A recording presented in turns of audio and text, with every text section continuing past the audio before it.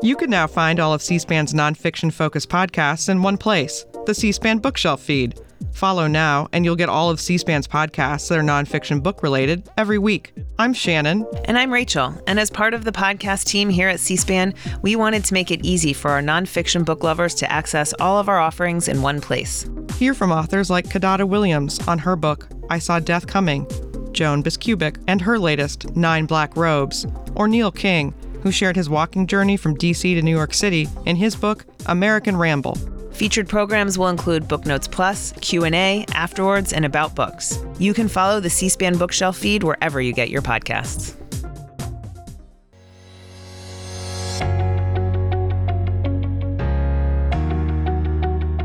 Hi, I'm Susan Swain, host of C-SPAN's Q&A, where we spend an hour with nonfiction writers and historians who add context to today's news. On this Juneteenth federal holiday weekend, we're re-airing a conversation we had with Reverend Wheeler Parker Jr. He was with his 14-year-old cousin Emmett Till on August 24, 1955, when they visited Bryant's Grocery in Mississippi. The white store clerk, Carolyn Bryant, accused Emmett of flirting with her, breaking the racial codes of the Jim Crow South. 4 days later, Parker was in the family home with Emmett Till when he was abducted by Carolyn Bryant's husband and brother-in-law, tortured and murdered. The Emmett Till case became a catalyst for the civil rights movement, and Reverend Parker has spent his lifetime seeking justice for his late cousin, recounted in his book, A Few Days Full of Trouble. Our conversation will begin in just a moment. Reverend Wheeler Parker Jr., your new book is A Few Days Full of Trouble, Revelations on the Journey for Justice for My Cousin and Best Friend, Emmett Till. You've got an extensive bibliography, and it details that the story of your cousin Emmett Till's horrific murder in 1955 has been told many times in books, in movies, in articles, memorials. What will readers get from your new book? I hope that it will clear up some things that had been said in the past, and Mark Twain said, an eyewitness will destroy a good story. Many stories were told before I told mine 30 years ahead of me. And when I decided to tell my story, they said that I alleged. So hopefully, someone will believe my story and take from it. Setting the record straight after all this time. There you go. You got the right words. What prompted you, though, now, 67 years later, to write? I have a cousin. I was not interested in writing at all.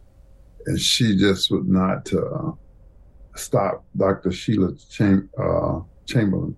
And she just insisted that I write. And I said, okay, I'm going to do it. And every time I see her, she asks me, and she just was worse than me. And so that's really what caused me to write it. Chris Benson is listed as your co-author, but he is also a major participant in your story. Who is Chris Benson, and what role did he play?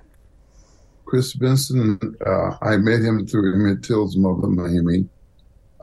He was helping her to write her book, and she sent him to us to get the Argo story. That's where I live, and that's how I met him. But he's more than just a co-author. He's a participant. Yes, he's a God sent. He's an attorney. He's a professor.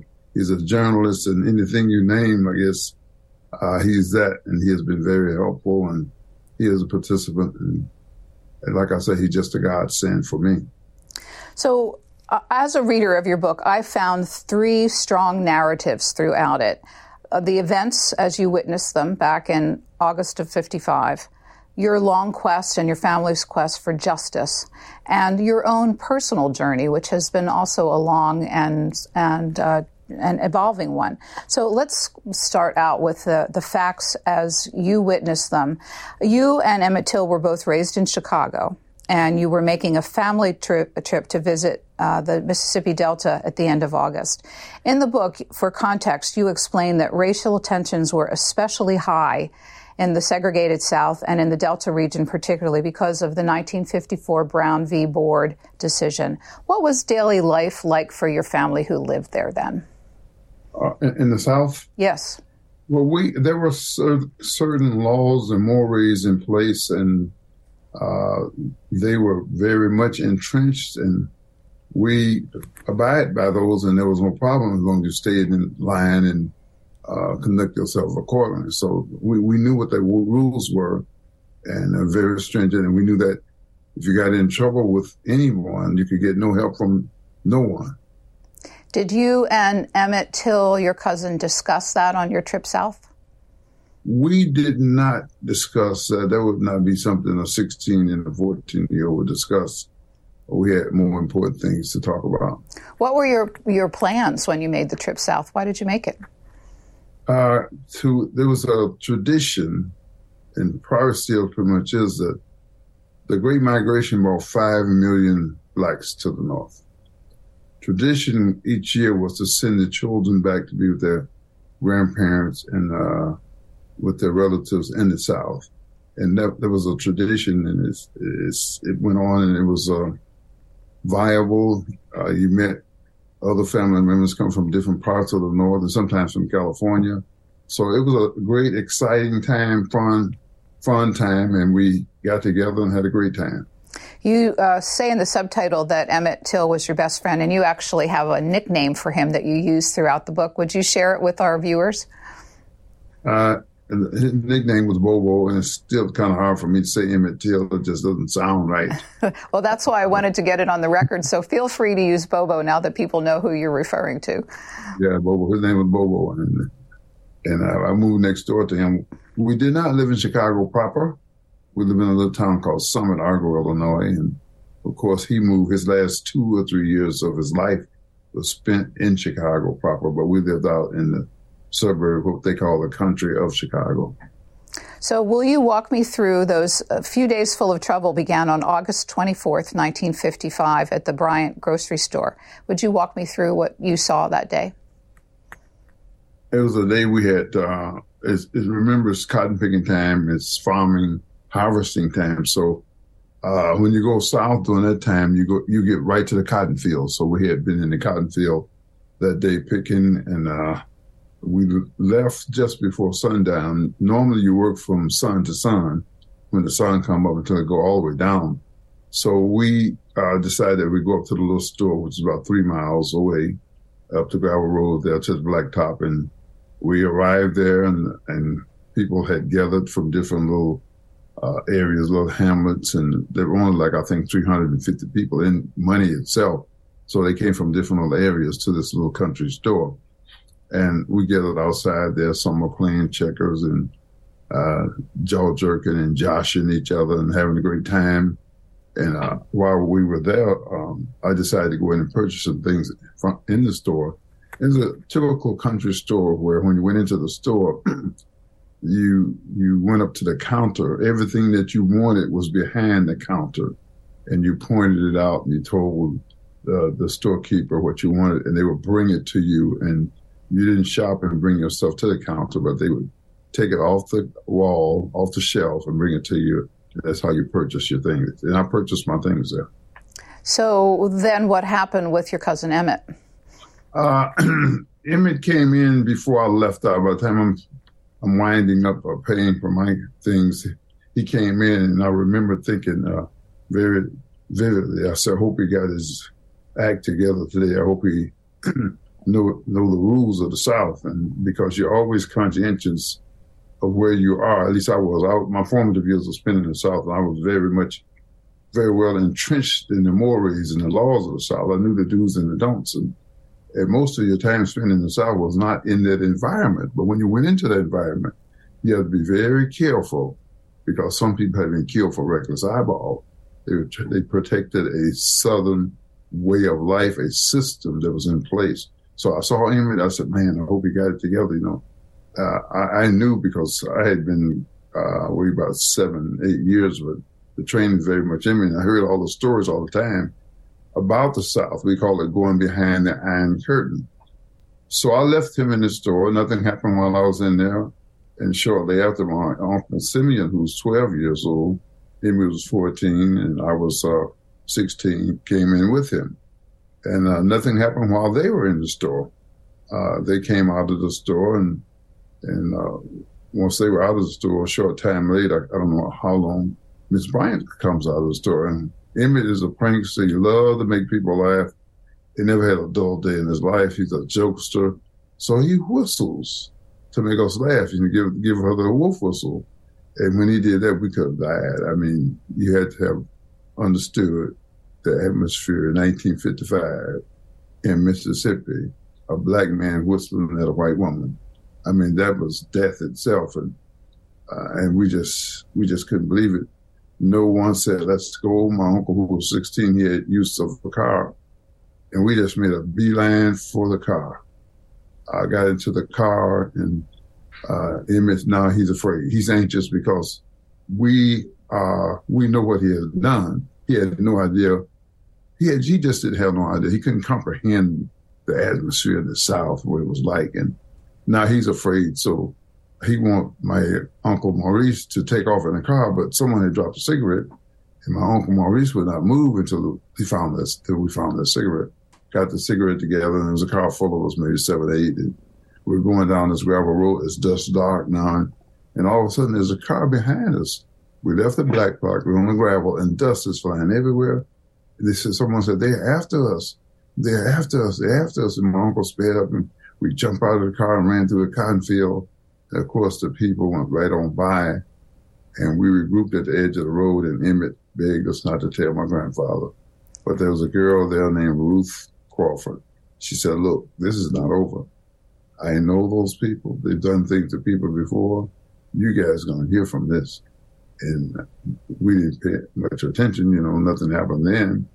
The car kept going, and no one else said anything. So that was Wednesday, of course, and that was the end of that night right there. So one thing to establish, the person working in the store, it was the Bryant family store, and Carolyn Bryant, who is a key player in the story that you tell, was alone in the store. Is that correct? Working behind the counter? Yeah, she was alone in the store, right. And when your cousin whistled at her, what was her reaction? I couldn't tell you what her facial reaction was, but we know that I don't know if she's coming out to go to her car, but she went to her left and to our right, and someone said she's going to get a gun. They probably said because they knew that Emmett had violated one of the greatest mores of the South. People killed for reckless eyeball, and that was one thing they did. They protected that woman in the South. And even now, we can't understand to what degree black people were not interested in white women like that. And we just couldn't understand it. But it was a fear in the South of the losing. I don't know what it was. But anyway, she didn't make any overt move or gesture as far as I'm concerned. And when they said she's going to get a gun, well, we were already in the process of leaving. Several days went by before the next and terrible events happened. What were those couple of days like? Did you and your family continue to live in concern or fear over what had happened at the store? Or did you feel like maybe it's going to be okay? We haven't heard from them. Being youngsters, 12, 14, and 16, I think we thought everything was okay. Knowing where we were and what could happen, if we hadn't felt comfortable, we'd have probably tried to get out of there. I told my grandfather. So we went on with life as usual, going. And life as usual, going to the cotton field from sun up to sundown and back to the house. And that's what we did. Going to the watermelon fields, taking watermelons and eating that. But our life continued like that until Saturday, of course. In the South, on a Saturday, most people will go to the local or the larger store to do shopping, monthly or weekly shopping, whatever have you. And we went to Greenwood. Of course, we spent the evening up there until about midnight. Yeah, and your family was enjoying time together, maybe a few libations and everything on that particular night, August 28th, correct? For sure. Yeah, so then August 28th is the next stage in this terrible story. We have a clip of your grandfather, Moses Wright, who you call Papa, whose house you were all staying in, describing that night to 60 Minutes back in 2004, to Ed Bradley of 60 Minutes. Let's watch. Carolyn Bryant's husband Roy and his half-brother J.W. Milam went looking for Emmett Till in the middle of the night and found him and his cousins at the home of Reverend Mose Wright, Emmett's late great-uncle, who recounted what happened next. Sunday morning, about 2:30, I heard a voice at the door, and I asked who was it, and it said, "This is Mr. Bryant. I want to talk with you and the boy." And when I opened the door, there was a man standing with a pistol in one hand and flashlight in the other. Emmett Till and Simeon Wright, Mose Wright's son, were asleep together in one room, and Wheeler Parker was in another room, awakened by the sounds of angry voices. So what happened next, Reverend Parker? I remember hearing them outside talking to my guy. I woke up early during the incident and said, "You got two boys here from Chicago, and we want to talk to the one that did the talk at the store." They never said anything about a whistle. And right away, my knowledge, I'm 16, and the stories that I've heard, having heard about people being hung down the street from my uncle's house, and my dad had to sleep with his gun overnight because of possible altercation. I said, "We're getting ready to die." And we were very, very religious, and we were taught to believe in God. And first thing pops in my mind, not only am I getting ready to die, but my relationship with God is not right. So when death is imminent, your mind goes to every bad thing, whatever it is you've ever done, and you're trying to make amends with God. So I started praying, and I'm shaking like a leaf on a tree, and I'm asking God. I said, "Lord, if you just let me live, I'm going to get my life together. I'm going to straighten things up if you just let me live." And pretty soon I hear them coming. The house was sometimes styled as a shack, but it was a former landowner's home. A big screened-in porch all the way across, and off of each corner there's a room. You can go into a room. 4-bedroom house, rooms back to back, no hallway. So my grandfather had no idea where Emmett was. The first room to the right off the front of the screening porch, it was his room. The other side, I was in that room with my Uncle Maurice, who never woke up. So they started in my room, and it's dark as 1,000 midnight. You could not see your hand before your face.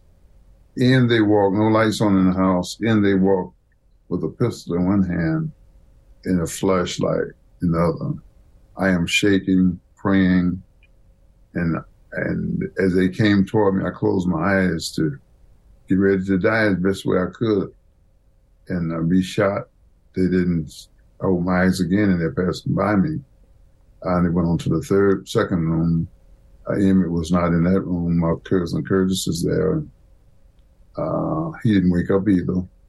Went to the third room, and they found Emmett in the bed with my Uncle Simeon, who was 12, and my Uncle Robert was in that room also in another bed, and he never woke up.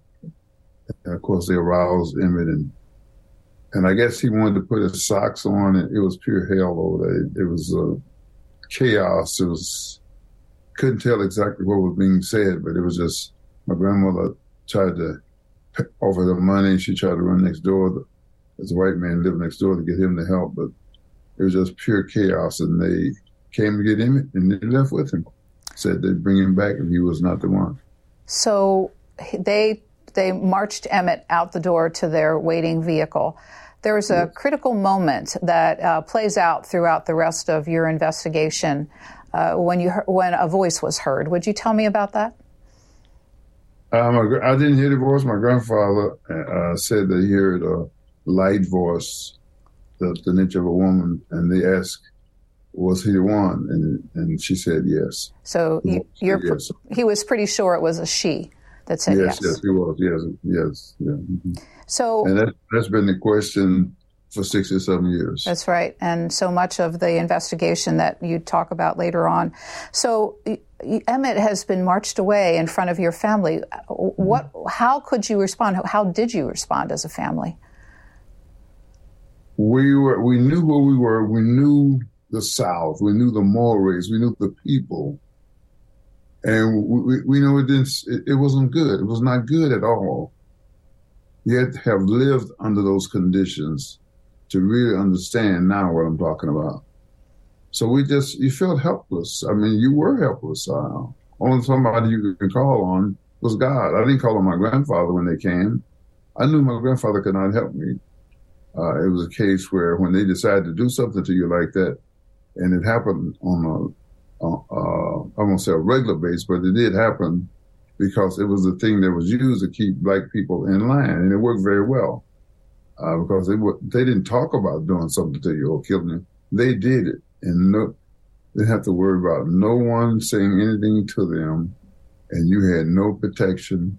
No one was going to bother them about doing something to a black people. Did you go to the authorities? Did your family try to get help from the authorities? They did. I did not. They went and they looked by the rivers where normally people are thrown. To hide the evidence because they don't want bodies laying all over the place. Well, sometimes they would leave people laying so that the people will see it and take note and be afraid. But sometimes they look by the rivers to discover the bodies of people who have been thrown in the river. So yes, they did go to the authorities and they went into action. The authorities went into action, which was very unusual. How long did it take for Emmett Till's body to be discovered? That was Sunday morning. I believe they found his body on Wednesday. By that time, I was back in Chicago. Why did you go back to Chicago? Hey, I would have left Chicago that moment if I could have, because I felt fearful. I was fearful for my life, and I felt by being in Chicago, I felt that I would be safe. Did your family think the worst of what had happened, even though there hadn't been a body found? I'm sure as a whole, yes. I got back and there was a visual. And they saw the moment, right away, they started looking for him in the river. So they thought the worst, yes, because they know the deal. You don't whistle at a white woman in Mississippi, You just don't do it. You don't even look at them, So they knew right away it could have been a death, Sorry for interrupting you. The two perpetrators, Mr. Bryant, who is the owner of the store, and J.W. Milam, were arrested fairly soon with this on charges of abduction. Did they admit to having abducted your cousin? They did. They were highly insulted that they had been arrested for protecting a Southern way of life. Matter of fact, I understand that when the first sheriff went there, they would not even go with him. I understand they told him that's BS.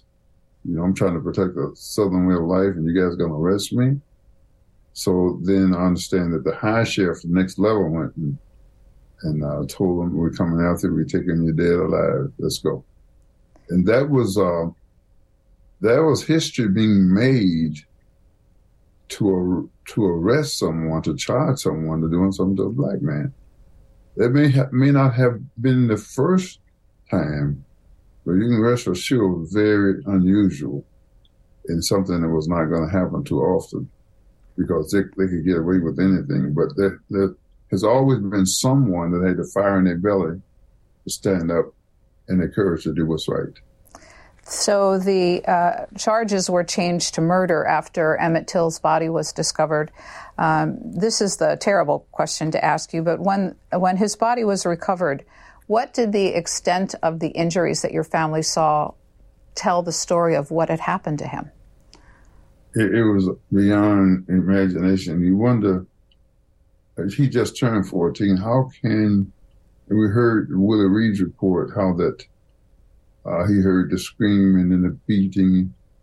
And you wonder, how can a human being do that to another human being? you try to make sense of it, but when you get through, it does not make sense. He was so badly bruised and battered that you couldn't tell who he was. As a matter of fact, the system, the court system or the powers that be said, you all have dug an old white man up out of the grave, and you're doing this. So Emmett Till is in Detroit with his grandfather, and you all are doing this trying to embarrass Mississippi. So for them to say that we dug an old white man up, and Emmett is 14, he had hazel eyes and you're fair-skinned. So it tells you how badly his body was damaged. He had also been shot? Yes, shot in the head. Someone said he was drilled in the head, but we believe that it was shot. He had been shot. There was a hole right above his right ear, I believe. And the last part of this, because it's actually important to the story, how did they ensure that his body would sink? They had tied the weight dimensions changed, but they had tied a cotton gin fan around his neck and weighted him down. I don't know if it weighed 75 pounds or what. He should have never been found. He should have never been seen. But as his body floated down the river, it snagged. And this little white boy that was fishing saw a foot bobbing up and down in the water. And he reported it, and they pulled Emmett out from there. But for that, the story would have never been told. We never found him. I mean, we just always been a mystery, like it was with other people. They just disappeared.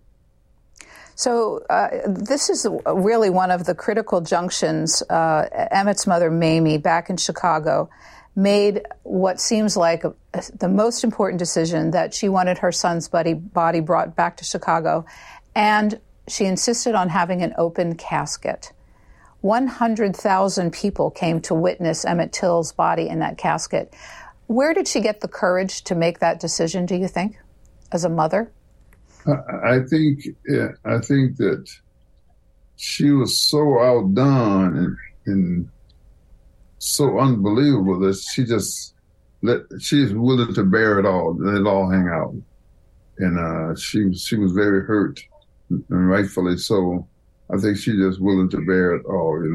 That I felt that she felt that the least she could do is let the world see what I see. She was so tore up and so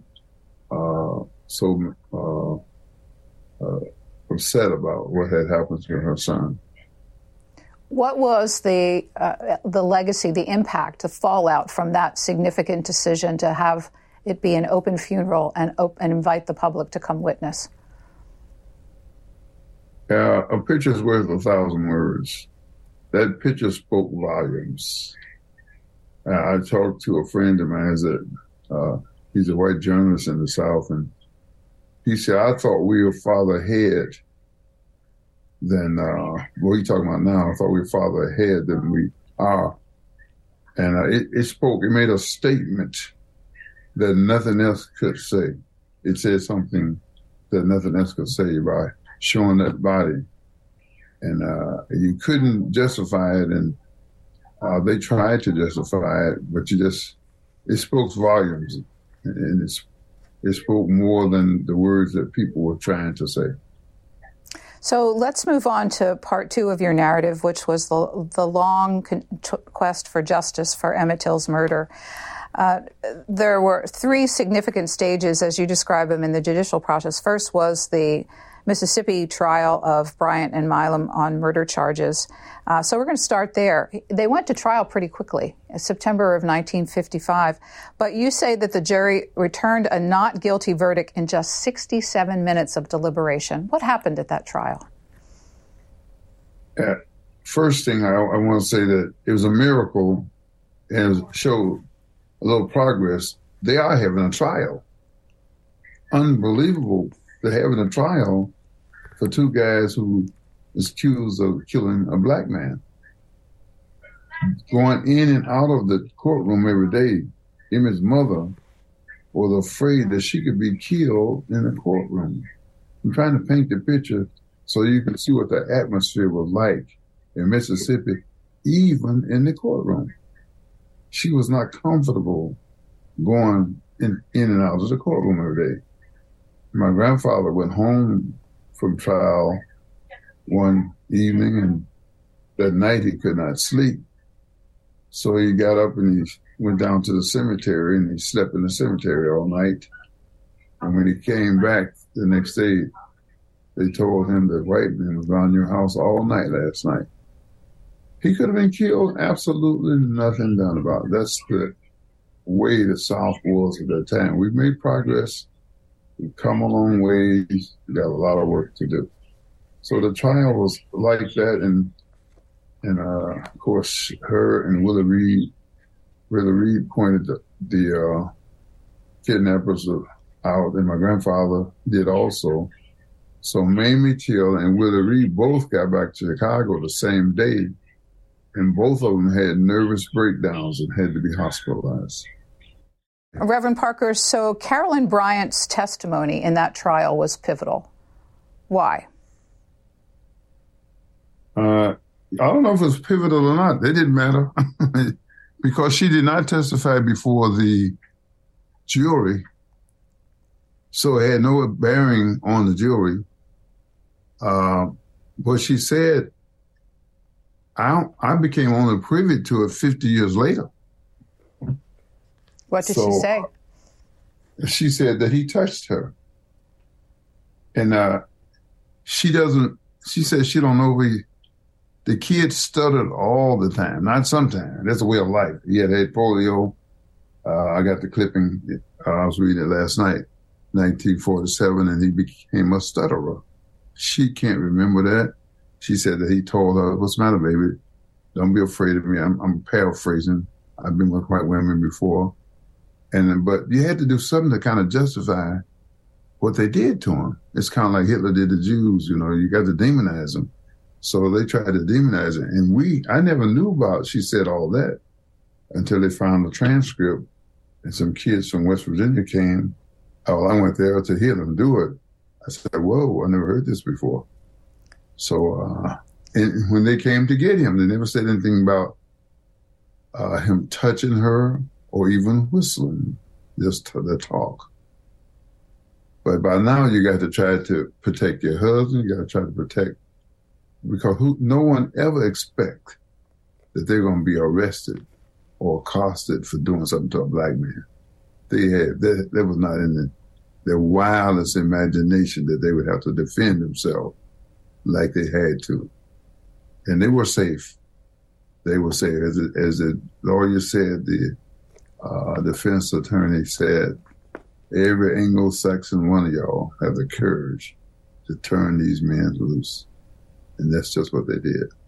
The next significant event, January 24th, 1956, the two of them spoke to a writer for Look magazine named William Huey. And they were at this point protected by double jeopardy because they had been acquitted. What did that article say? That article has stayed with me from the time age 66 to now. It was such a damaging article for me, the way they portrayed him. And I felt so helpless then and feel a little better now that I'm able to tell my story to you. Maybe somebody will believe me. But what they said was ludicrous, that he stood up against them, facing death. Tell them I'm not afraid of you all, and all of the things we read the article. And it was not him at all. I know Emmett. I know Bobo. We live next door to each other, and we went places, did things together. But that article and that mainline news periodical carried the story, and for 30 years, it was like Emmett got what he deserved. That's what I lived with from 1955 to 1985, when things started to change a little bit. The atmosphere, the attitude was all together. He got what he deserved. Matter of fact, I was speaking at a school, and they said, "Why are we here? Emmett misbehaved." Oh, he got what he deserved. That's painful. And when I told my story 30 years later, they said, I alleged. Yeah, so we got a lot of work to do. We come a long ways. And when I see things happen to some other people recently, that spirit is still alive. But we've come a long ways. 2 federal cases, the first one in 2004. On what grounds did the feds agree to have an investigation into his murder?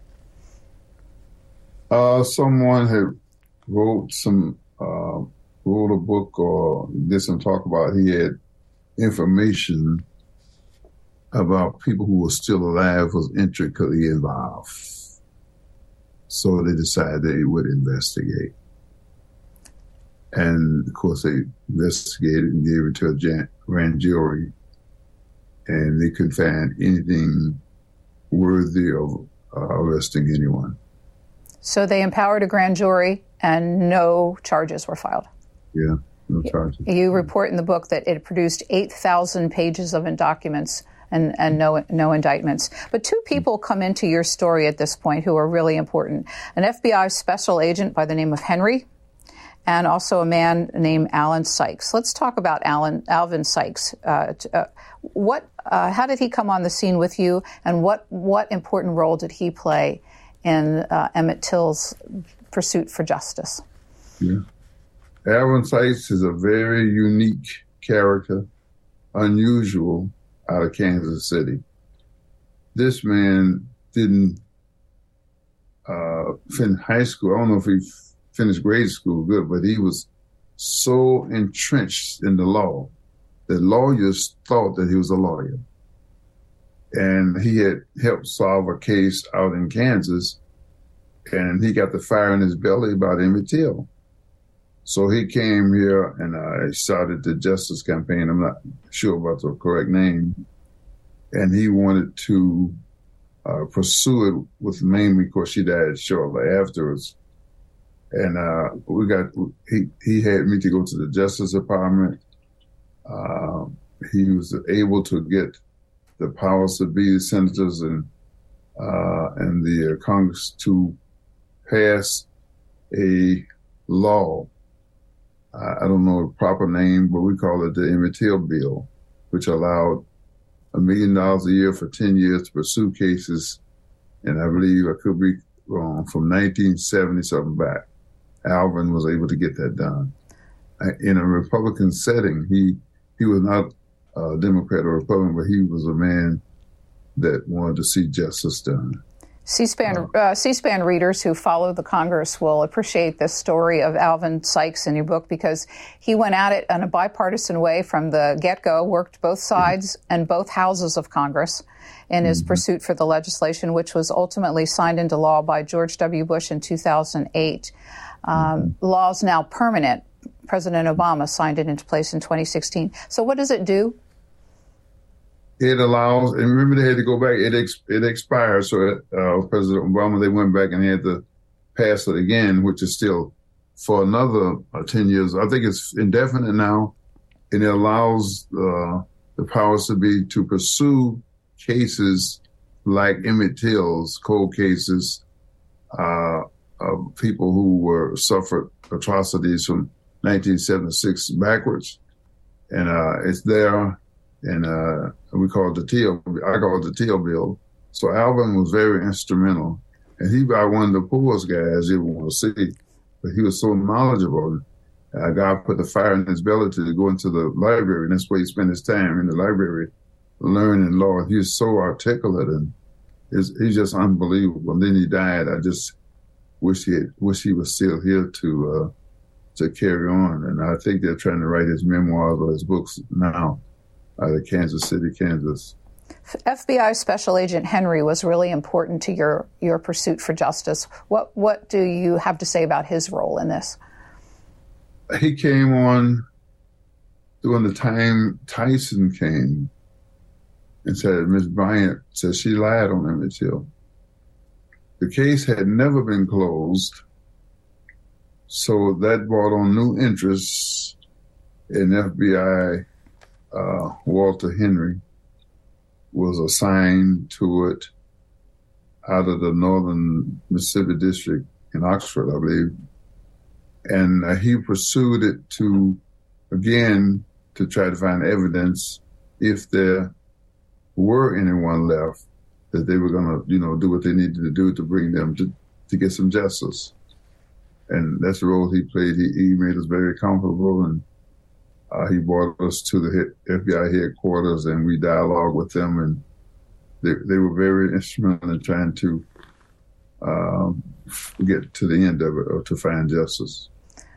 I understand from reading your book that one of the aspects of the law is that the federal government is required to keep the family informed as cases progressed, and they did that along the way with you, and even discussed strategy for going forward. Is that correct?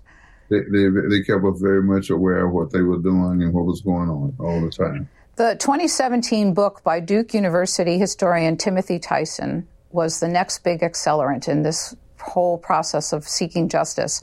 What was the big news in Timothy Tyson's book?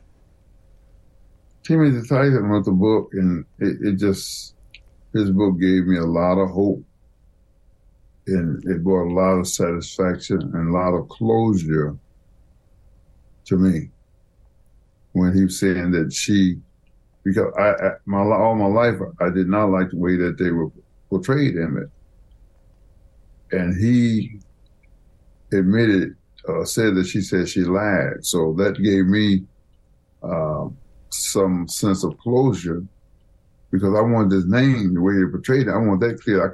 You can't bring him back, but I didn't like the way he was looked at. I liked the way he was viewed in history. So I got very excited about his book, very excited. So the FBI, they went into that, and you read it, you know the story there. But to give our listeners a sense of what's important about it, the central claim, the part that was the big news in the book, was that Tyson said that Carolyn Bryant Donham had recanted on her story. Yes. So what did that piece of information give you, your family, and the FBI license to do? It gave me, we were kind of not at odds with each other. That's what I wanted. That's the main thing I wanted, to clear his name up, clear the way people look at him. That's all I wanted in life. And I wasn't so much, and if there's some justice by her going to jail, fine. But I had what I wanted when I heard that she had admitted that she lied. But other family members, they wanted much more than that, and I was not against that. But I felt so good to hear that she had said she lied on Emmett. The idea would be that from your other family members, that if they could prove that, they might have her tried at this point. Exactly. Yeah, so you had a multi-year search with the FBI involved about authenticating that claim that she had recanted. What happened? They pursued it, and they unturned every stone with the DOJ, the Department of Justice, the FBI, the district attorney in Mississippi, and they could find nothing where they could bring someone to justice. Matter of fact, they even had another grand jury to get involved. And some of the laws that they were trying interested in applying to her case had expired. And the only way they could have done anything is she had to admit that she was there at the kidnapping. And that didn't happen, and I don't think she's going to do that.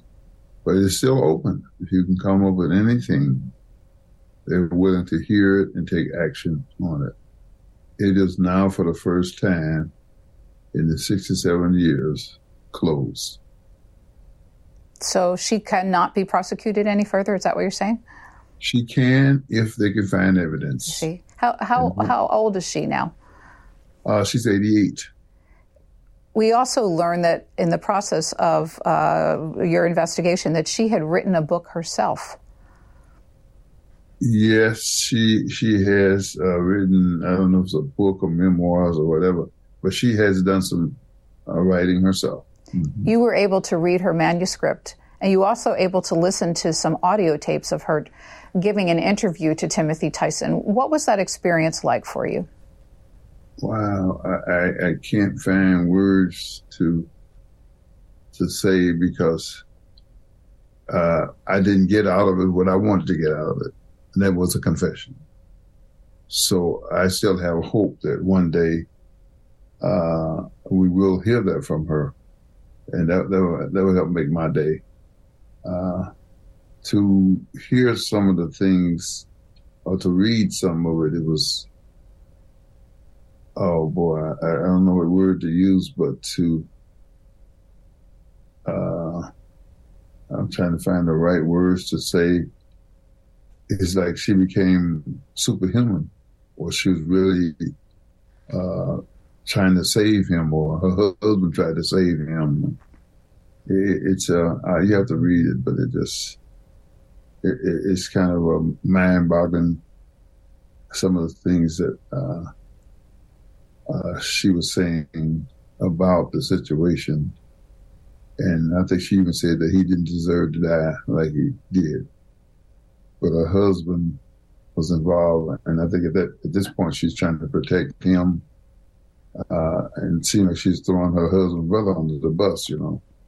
But you have to read it. It's something to read, put it that way. You reported that the title of her book is "I Am Not a Wolf Whistle." Yeah, I forgot about that. Yeah, exactly.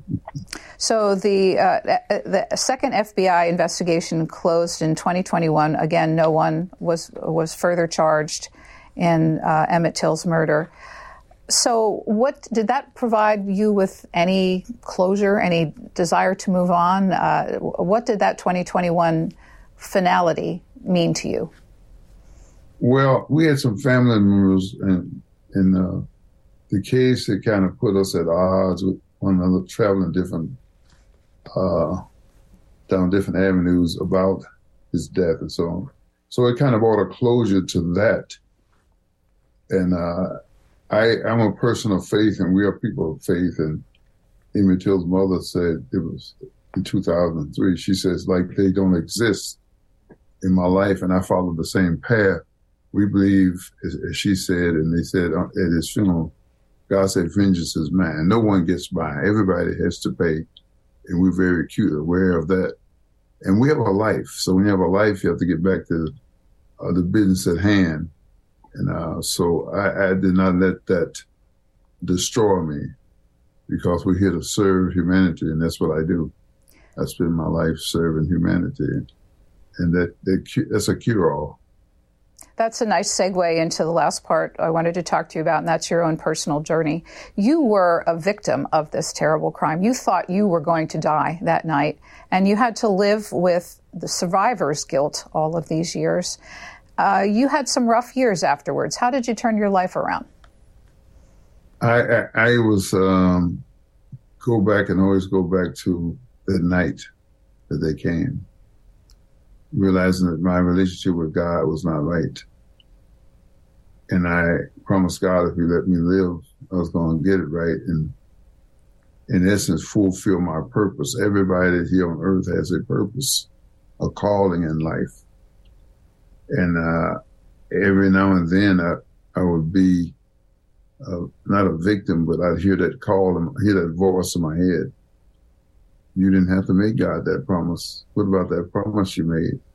I could be in the midst of a gale activity, and that would come to me. And so at age 22, I felt like I had to make a change, or that it was not going to be good. So a voice came to me and said, ask God to give you a mind to do what's right. Whenever you got a mind to do something, it's easy to do. So I asked God to give me a mind to say yes to him and fulfill that purpose for which I'm put on earth for. And I had a radical change at age 22. And I've been the happiest man in the world ever since. Went into the ministry at that point? Well, not actively, but it wasn't long afterwards. So I went to the ministry. I went into the church. I went to the church, and one Friday I remember walking off the street and said, "This is it. I'm through with the world. Goodbye, world. I'm going." And in any denomination in the 20s, you find no young people hardly in the church, but I was okay with it. I was content, I was satisfied, and I never looked back, I want to talk about a little bit more about Mamie Till Mobley. We have a video of her from 2002 talking about how she has come to peace with the death of her son. Let's listen. In 1955, when my only child was killed, it seemed that there was nothing for me to live for. I wanted to die. But in the midst of that planning, the Lord spoke to me, and he told me not to spend my time hating the perpetrators of the crime, because they would not even know that I was hating them. And the things that would be released into my body would eventually destroy me. I can truthfully say that for 47 years, I have not wasted any time hating Milam and Bryant. They became inconsequential so far as I was concerned. It was as if they didn't even exist. Reverend Parker, you say that on the 30th anniversary of Emmett Till's murder, Mamie Till Mobley asked you to get into the battle. How did you respond? I'm listening to her because we have a center out here, and I took her by and showed her what we were doing, and she wanted me to carry it on. And right away I said yes. At the same time I said, how can I do it? What is it that I can do? I felt very helpless, but I couldn't say no. I was doing things, but I didn't think of it as being because of him per se, but I knew I had a calling, a purpose in life, and I was working in the community, working with scouts, Girl Scouts, Boy Scouts, Cub Scouts, and all of those things, and parenting classes and stuff of that nature. That's what we were doing. What happened is that my wife got involved, and then there became more interest in the Emmett Till story. So we named the center after Emmett, and then Emmett Till Memorial Center, and we now have programs. Got a street named after him. We got some work done where he used to live, a plaque on that lot. So those are the kind of things that we're doing. He still speaks from the grave. I mean, been gone a long time, but he still speaks from the grave. You write that one of the questions for yourself all along was, what would justice look like? And that as in the last few years, you reached a real view that had evolved for yourself on what that might look like, and much of it around young people. Can you talk about that? What would justice look like? I resolved and accepted the fact that everybody reap what they sow, and we have a purpose in life, and we're here to serve humanity. So I've spent my time trying to fulfill that purpose and the calling that's in my life, working with young people. And many times I think if Till was here, he would be a natural-born leader. And I want to think that he would be doing just what I'm doing. So when you reflect back on the legacy of this murder, there was the Emmett Till bill, as you call the hate crimes legislation. In 2020, the Congress passed and the President signed the Emmett Till Anti-Lynching Act, so two major pieces of legislation. There are now cold case investigators working on civil rights cases at important law schools around the country. As you said, there's an education center, and the National Park Service is working with you to establish sites that would mark important points on Emmett Till's life story. I'm wondering what you think about all of this, how you process all of the things that came out of such a terrible event. And I do think about it. And it's a good question. When I get through thinking about all that has been accomplished because of Emmett, we're getting ready to, in my high school, which is next door to me, we're getting ready to put a Mamie Till Way, a statue of Mamie with a picture of her son in front of the high school. One of the many things. But my mind always go back to the night of his death. the beating and the screaming and how he suffered. Appreciate all the things that were done, but I always go back to that. It doesn't depress me, and I appreciate what was done. But his mother said, "I hope you didn't die in vain." He didn't die in vain, and I think about him having experience on the back of a CTA bus that summer before we went. A good friend of ours, they came from Moody Bible Institute, and they led him to Christ on the back of that book. So I have those thoughts that I don't talk about much, but so those are my mixed emotions that I have. So in our last couple of minutes here, what do you think the story of Emmett Till represents about America? Wow. It tells, and I tell people before my talks, I say, I always have to start off, we're not here to stir up animosity, ill will, or hate, but want to talk about history. Emmett Till's story marks a period in our history of where we were and where we are now. It shows how far we've come, how we got here, and how much work we still have to do. I want to thank you for spending this time with us, Reverend Wheeler Parker Jr., Emmett Till's cousin, whose life was changed along with Emmett Till's loss of life back in August of 1955. His new book is A Few Days Full of Trouble, Revelations on the Journey for Justice for My Cousin and Best Friend, Emmett Till. Reverend Parker, thank you so much for the conversation. Thank you. Have a great day. A final note. 88-year-old Carolyn Bryant Donham, Emmett Till's accuser, died in April of this year, taking the facts of what happened long ago in the family grocery store with her to her grave. Thanks for listening to C-SPAN's Q&A. Remember, if you subscribe to this podcast, you'll never miss an episode. And I'd really like to hear from you about our interviews. You can email me at podcasts, that's podcast with an S, at c-span.org. Your feedback is welcome.